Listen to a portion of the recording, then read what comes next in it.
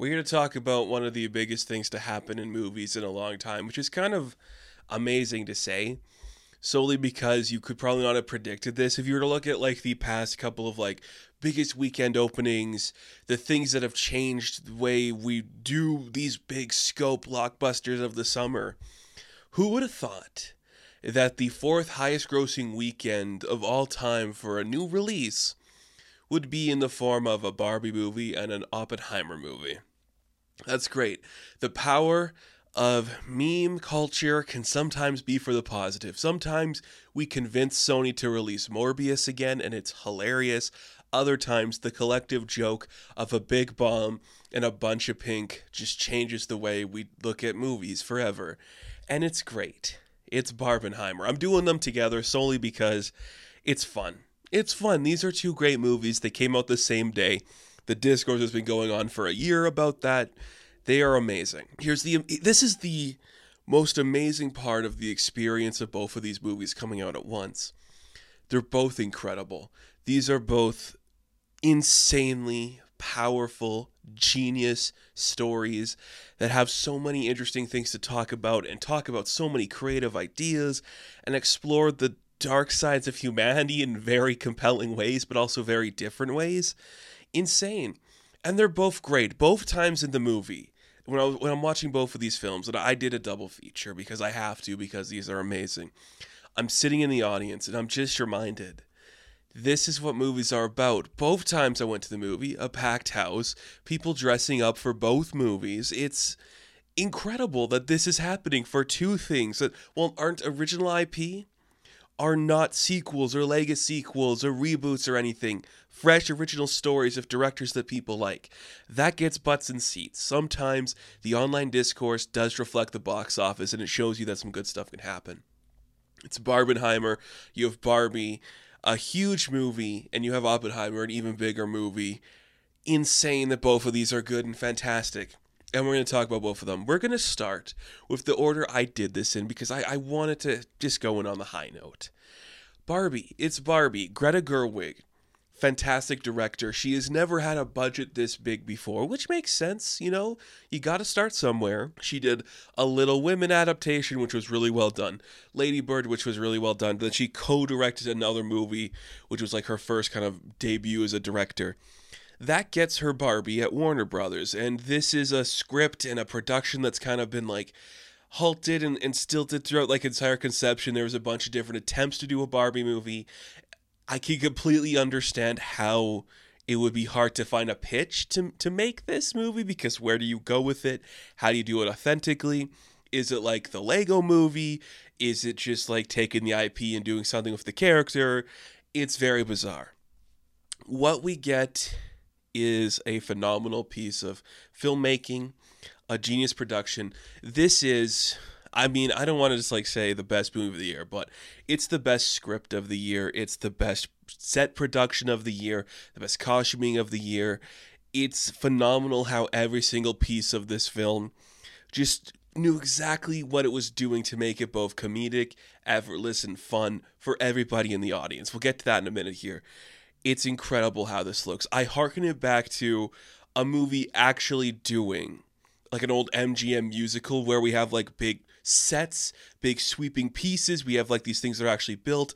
We have like treadmill tracks that are like moving a car along it. Like it looks like an old school musical in the aesthetic, while the story is solely of the 2020s. Like, it's incredible. And it's genius. And it doesn't hate men. But I just want to get this discourse out of the way, just because, you know, I am a cis white man of a certain age bracket. I know when a movie's aimed for me or not. And something, I've said this before talking about other movies, you don't have to make it for me. All of the history of films have been made for me. I don't need these big blockbusters to be about me anymore. What I love is that this movie talks about the role of men in terms of like the use of Barbie and the use of the patriarchy, but it does it in a way that isn't like talking down to the audience. It does it in like a way it's like, this is how you would conceive these things. It's not an anti-men movie. A huge plot of this movie is actually like the lead female character realizing she treated the male character badly, and accepting that maybe what he expected wasn't what she wanted from that, and what she wanted from him wasn't what he expected. And there's nuance and depth to that that is definitely not saying men are bad. And it's not woke, okay? It's not a woke movie. The thing that's the most woke about it is just like, it looks good, I guess. You know, like we have actors of different ethnicities and cultures and backgrounds and sexual orientation. Is that woke, or is that just like what Barbies are? I don't know. I mean, I probably know more about Barbie than the average Joe you'd pick off the street, but I'm not going to sit here and, wax poetic about the history of Mattel's greatest creation. I can't. All I know is I know that reference, I know that outfit. That's not woke, that's just a Barbie doll. And the references are phenomenal. Specific outfits, specific vehicles, specific types of dolls. It's fun and it's creative. And the world is just whimsical and just well made. Like the story just lends itself perfectly. And it does that by not over explaining itself. It's like, yeah, you can get to Barbie Land because it's like a place, but not like a real place. And they explain like, yes, it's like a thing that you can think of and go there. It's like, don't worry about it. So I'm not going to worry about it. If the movie's not worried about it, why should I worry about it? So I'm not going to worry about it. And then you just get like this story of this Barbie doll played by Margot Robbie. And I just kind of briefly want to touch on something with Margot Robbie. There have been reports and people saying that she's not a movie star. What I would argue is she's the only one we have under the age of 40. I think she has proven that she is a talent of this generation. She makes these really interesting projects and produces some incredible stuff. And nobody's really on her level. It's hard for me to say this is her best performance because I love Babylon to no end, and that was just like a gut punch of a character and a development.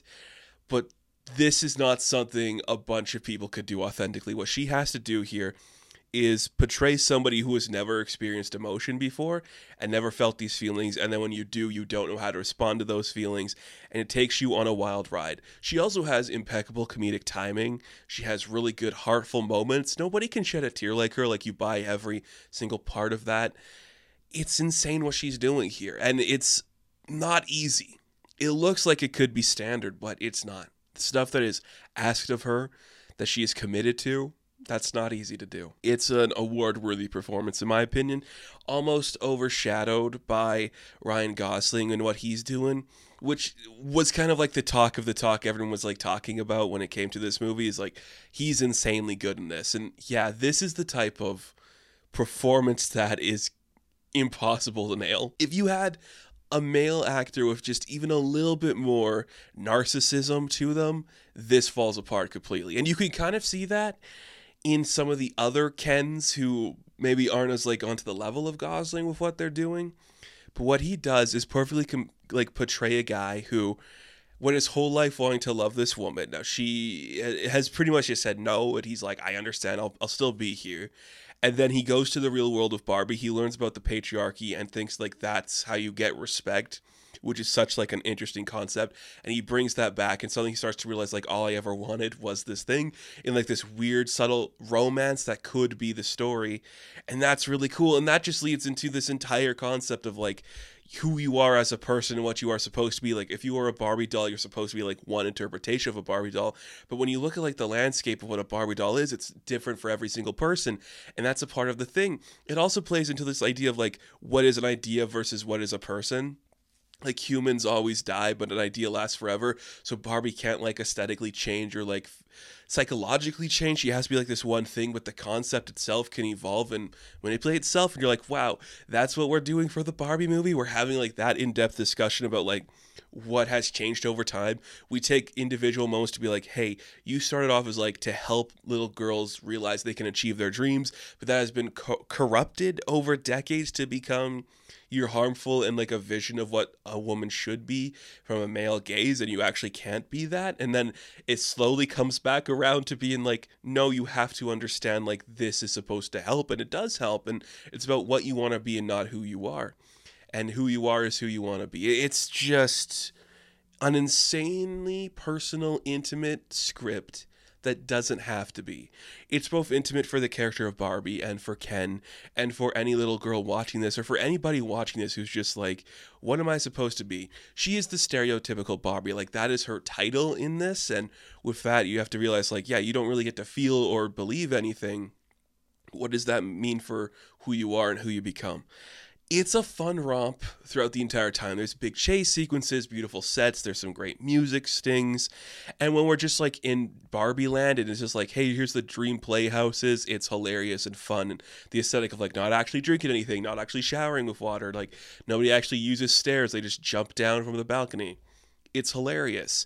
And then like the last 20 minutes just turn into this like idea of like what is a concept and how do you become human, and there's this like idea of like Barbie becoming every little girl who grew up playing with Barbies, and then that one becomes a mother, and then you realize that your mother was actually like a human and a little girl, and her mother was too, and it becomes like this thing about like loving your mother and understanding like everybody's human and they have their faults and it's okay not to be perfect, and you're just like, slow down please, can we just take a beat? But you don't, and it works well. Like it becomes this beautiful story of just accepting who you are, and you don't have to be everything. You can just be one thing, and sometimes that's enough. Just being regular or ordinary, and that that's insane. And yes, patriarchy does play a story in it, but it's to comedic effect, and it's never like down talking men. It never does.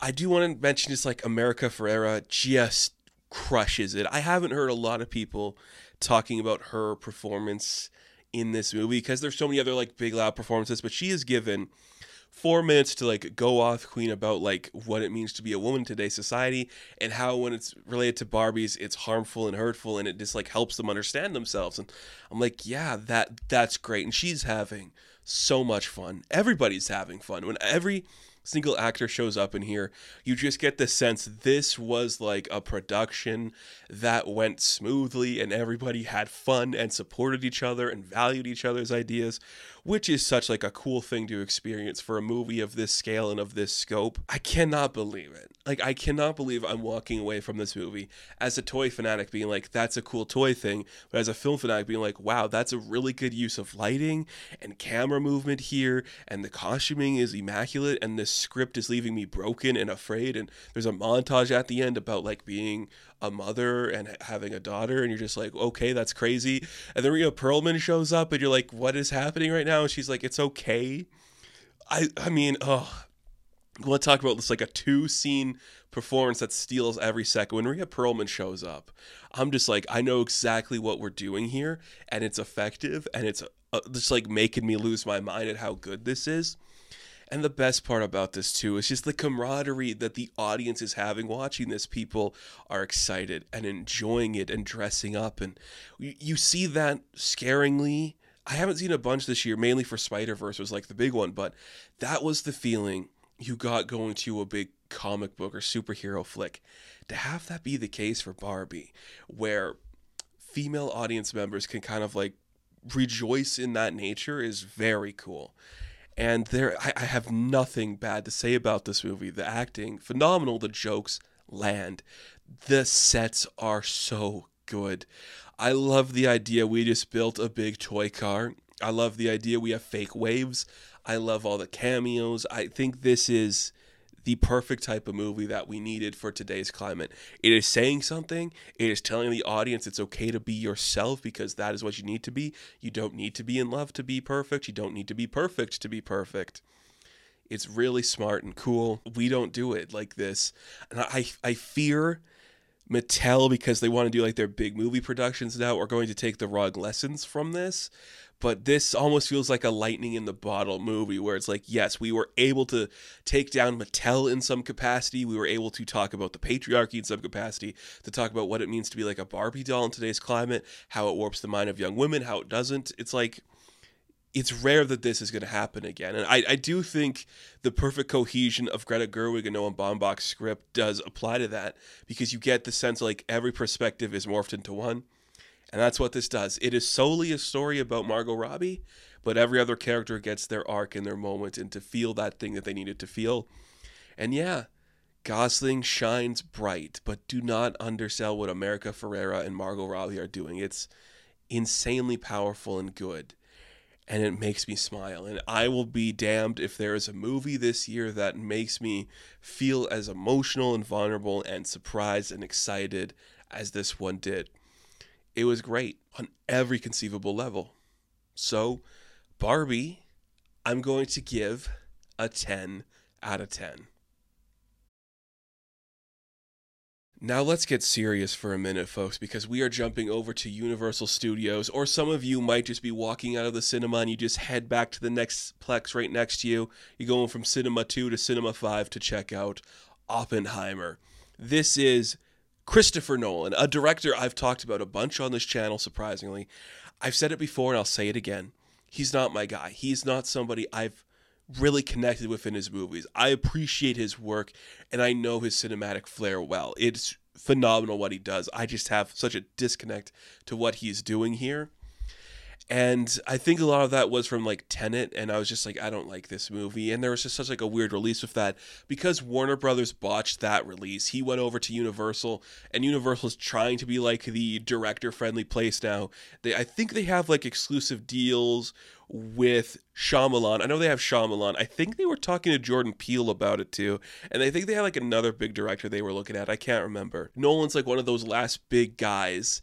It's so weird to think, like, we have the next generation coming up to do that, like Peele, and it's hardly like the next generation, but Peele's another guy that gets butts and seats at cinemas. But Nolan's like the last of those big guys who didn't have to go to streaming to make his movie, and it still gets butts and seats in the theater. And he is doing a 3-hour epic about J. Robert Oppenheimer. You know, that famous guy, the father of the atomic bomb, as we like to call it. And how does a movie that's 3 hours, is R-rated, and about World War II, how does that get 80 million in its opening weekend domestic? It's amazing. Like, how does that happen? It's because you have a great director at the height of his career. This feels like a movie where Nolan's trying to prove to Warner Bros. That they fucked up by leaving him, and that they messed up by just like, you guys, you should have done what I said because I know what I'm doing. It's easy for me to say this is my favorite Nolan movie because I have such a disconnect to the rest of them, but this is my favorite Nolan. Ever is hard to say. I love a lot of his earlier stuff, but this is just a man operating on every level. And the part about that just excites me and surprises me is how like unflashy it is. He's like, yeah, I can use a medium shot here. Yeah, I can just cut away from the character to character to character. I don't need any like fancy camera work or cinematography. You're aware of this. Not that that isn't in there, because it is, but this is a guy that's like, I'm confident with what I can do. And I know what that is. If I just have like a waist-up shot of Cillian Murphy just walking for a minute, you feel the impact of everything going on. And you do. Like, this has such a really interesting format for the movie. It's going through a bunch of different time periods, telling like the story, pretty much from Oppenheimer learning he can study quantum physics to when America accepts him again. And it's like, whoa, there's a lot to explore in there. And I could see how some people might find parts of the movie nonsensical, or like, why are we focusing on this too much? What this movie does more than anything is really give you a focus on the man. Like, this is about the man. And I think like the largest criticism from some people has been like, it doesn't focus on Hiroshima or Nagasaki. Like, it does though, because we're seeing this. There are like countless scenes in this movie where this guy is traumatized and broken by the things that he participated in. That's what we're dealing with here. We're focusing on the man losing himself, like seeing that this is what he has to do. He doesn't agree with like all the politics of the world or any of that, but he knows this is something that's going to happen no matter what. And if he can contain it and manipulate the events to lead it to that, no matter how radical or drastic they may be, he can kind of control the narrative in that sense. And then it just spirals out of control. It's the perfect break where we start off the movie. It's like, yeah, here's this guy who's super excited about working on this stuff, to suddenly we get to the climactic moment. And it's one of the, if not the best looking shot of the year, where we just see like the first like Trinity bomb project, and we just like have it fade to white. And as he just experiences all this crazy stuff that happens, that is beautiful and powerful, intense, and it's anxiety inducing, and you're just on the edge of your seat like, wow, I'm blown away by this dialogue heavy movie just making me feel so much and have so much impact on everything going on. It's beautiful. And after that happens, just the trauma of this man realizing that there's blood on his hands for this thing that was going to happen no matter what, and realizing he changed the course of history. Like, that is the story. It's really impactful when you think of it that way. And then it just looks like a Nolan film that's great. A lot of Nolan's movies are dialogue heavy, but this is just dialogue up the wazoo. It's a bunch of people that you know sitting in rooms just talking about what nerds talk about. It's fantastic. And every single time, it's amazing how much this just feels like a big blockbuster where you're like, oh my goodness, there's the cameo showing up, because countless times that I'm in the theater, I'm just like, no way, is that Rami Malek? Alden Ehrenreich's in this? You're just like, Dane DeHaan? Where have you been, man? It's so great to see you. And then the one that I think got me the most, and I was just like, you gotta be kidding me. They found a perfect use for Josh Hartnett, who's one of my favorite actors, and he just shows up in this, and he's like 6 foot something, little glasses on, and is like the biggest, sexiest scientist in the world. And he's just kind of like a rival opposition to Killian's character. It's just so fascinating. And that's just everybody showing up in this movie. David Krumholtz. Ooh, man. I could barely recognize him. I was like blown away with what he was doing. That was crazy. And then Benny Safdie shows up for a bit. And then, oh man, Gary Oldman. Like, what? Wow. That was a transformative performance that I didn't realize till the end of the movie. Crazy. And then you have essentially the lead characters, or the bigger names that we have to talk about. Of course, there's Emily Blunt, who is playing Kitty Oppenheimer. And I was a little bit mixed on her at the beginning. I'm like, oh, you're doing a lot of different types of accents to like nail that one. And it's not really perfect, but then it got perfect. And she won me over in the end. And I'm like, that is subtly the best performance of the movie. And Matt Damon, you just want like a corn-fed hunk of American beef. You get Matt Damon now, because he just looks like a general that's going to like complain. And I love it, and he's working great. And I would say the two leads are Robert Downey Jr. as Strauss, and of course Killian as Oppenheimer. What both of those guys are doing is so drastic and different that you just adore. I've always been a fan of RDJ. He is an actor who was kind of trapped in a system for so long, and the moment he escaped it, you saw that he was trying to do certain things of his career, like Dolittle didn't work. He was supposed to be Perry Mason, but Matthew Rhys was the better choice for that show. And now him coming to do like a Nolan project, it's like, I'm giving myself over to a director again to let them tell me what to do. And that works so well for him, because when he's not in control, it just helps him guide what he wants to do in this performance. It lets the ego drop a bit. It's kind of like how Margot Robbie is a producer on the stuff she works on, and that works for her because she knows how to do that with her character, because there's no ego. Downey can't do that. But this is the best he's been in years. It just shows you like he's capable and willing. The subtle face tics, like the subtle intelligence of it all, phenomenal. And Killian, a guy who is a friend of Nolan, just a classic actor. He also nails the accent, which is something I was very worried about. He nails like the affectation that comes from Robert's voice. He gets it well. And he has such a big face. And we are closing on that face for a lot of the movie. And you just read behind the lines every time he's on screen. Like, this is a man who is broken and afraid of every action he's ever taken and has nothing left to do and nothing to say. And it's like half the movie is just like him sitting in a boardroom with people telling him all the faults he did. Is he a communist or not? It's crazy. I love a good Red Scare movie. I love a good movie of the war. All that stuff is cool. When you talk about it in such a mature setting, it's really cool and it's well done. And that's what this was. Like, it just worked and looked great. I've never connected with Nolan. I haven't. He's a guy I've struggled with, but this has been an insane movie. Like the script is just intense, and I can't even imagine how you would film this, because it does cut to color and then black and white for certain characters, certain moments. There's just so much about like this that feels like it'd be hard to capture, but the editing makes it so seamless. And the score, my goodness, is that score immaculate and strong. I am obsessed with that score, and the intensity of the quiet moments are so great.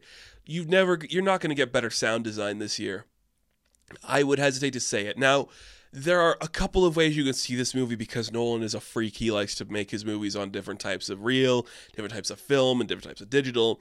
I saw the standard IMAX release with like the larger like picture frame. I know nearby there is a showing on the 70 millimeter, And I'm very tempted to go check that out. I think I'm going to. And if I do, maybe I'll like do like a report back to talk about like the differences, but my god, like this is a great director who knows what he's doing. He's got the best performances out of his actors and his friends to make something truly incredible. The story itself needed to be told and is not pro war or pro bomb in any capacity. This isn't glorifying Oppenheimer in any way. The entire movie is just like this guy was told he had to do this thing. If he didn't, he'd essentially be blacklisted from the industry and he'd get like all of his credits revoked. And he did it, and he was upset that the fact that this happened and that we're still leading to higher things, like a hydrogen bomb is talked about a lot too. And then the later years where he's still like being found out, like, do you support the Communist Party? Like, what were these actions you were doing? What side were you on? And that like there was a rivalry going on between another person I'm not going to talk about.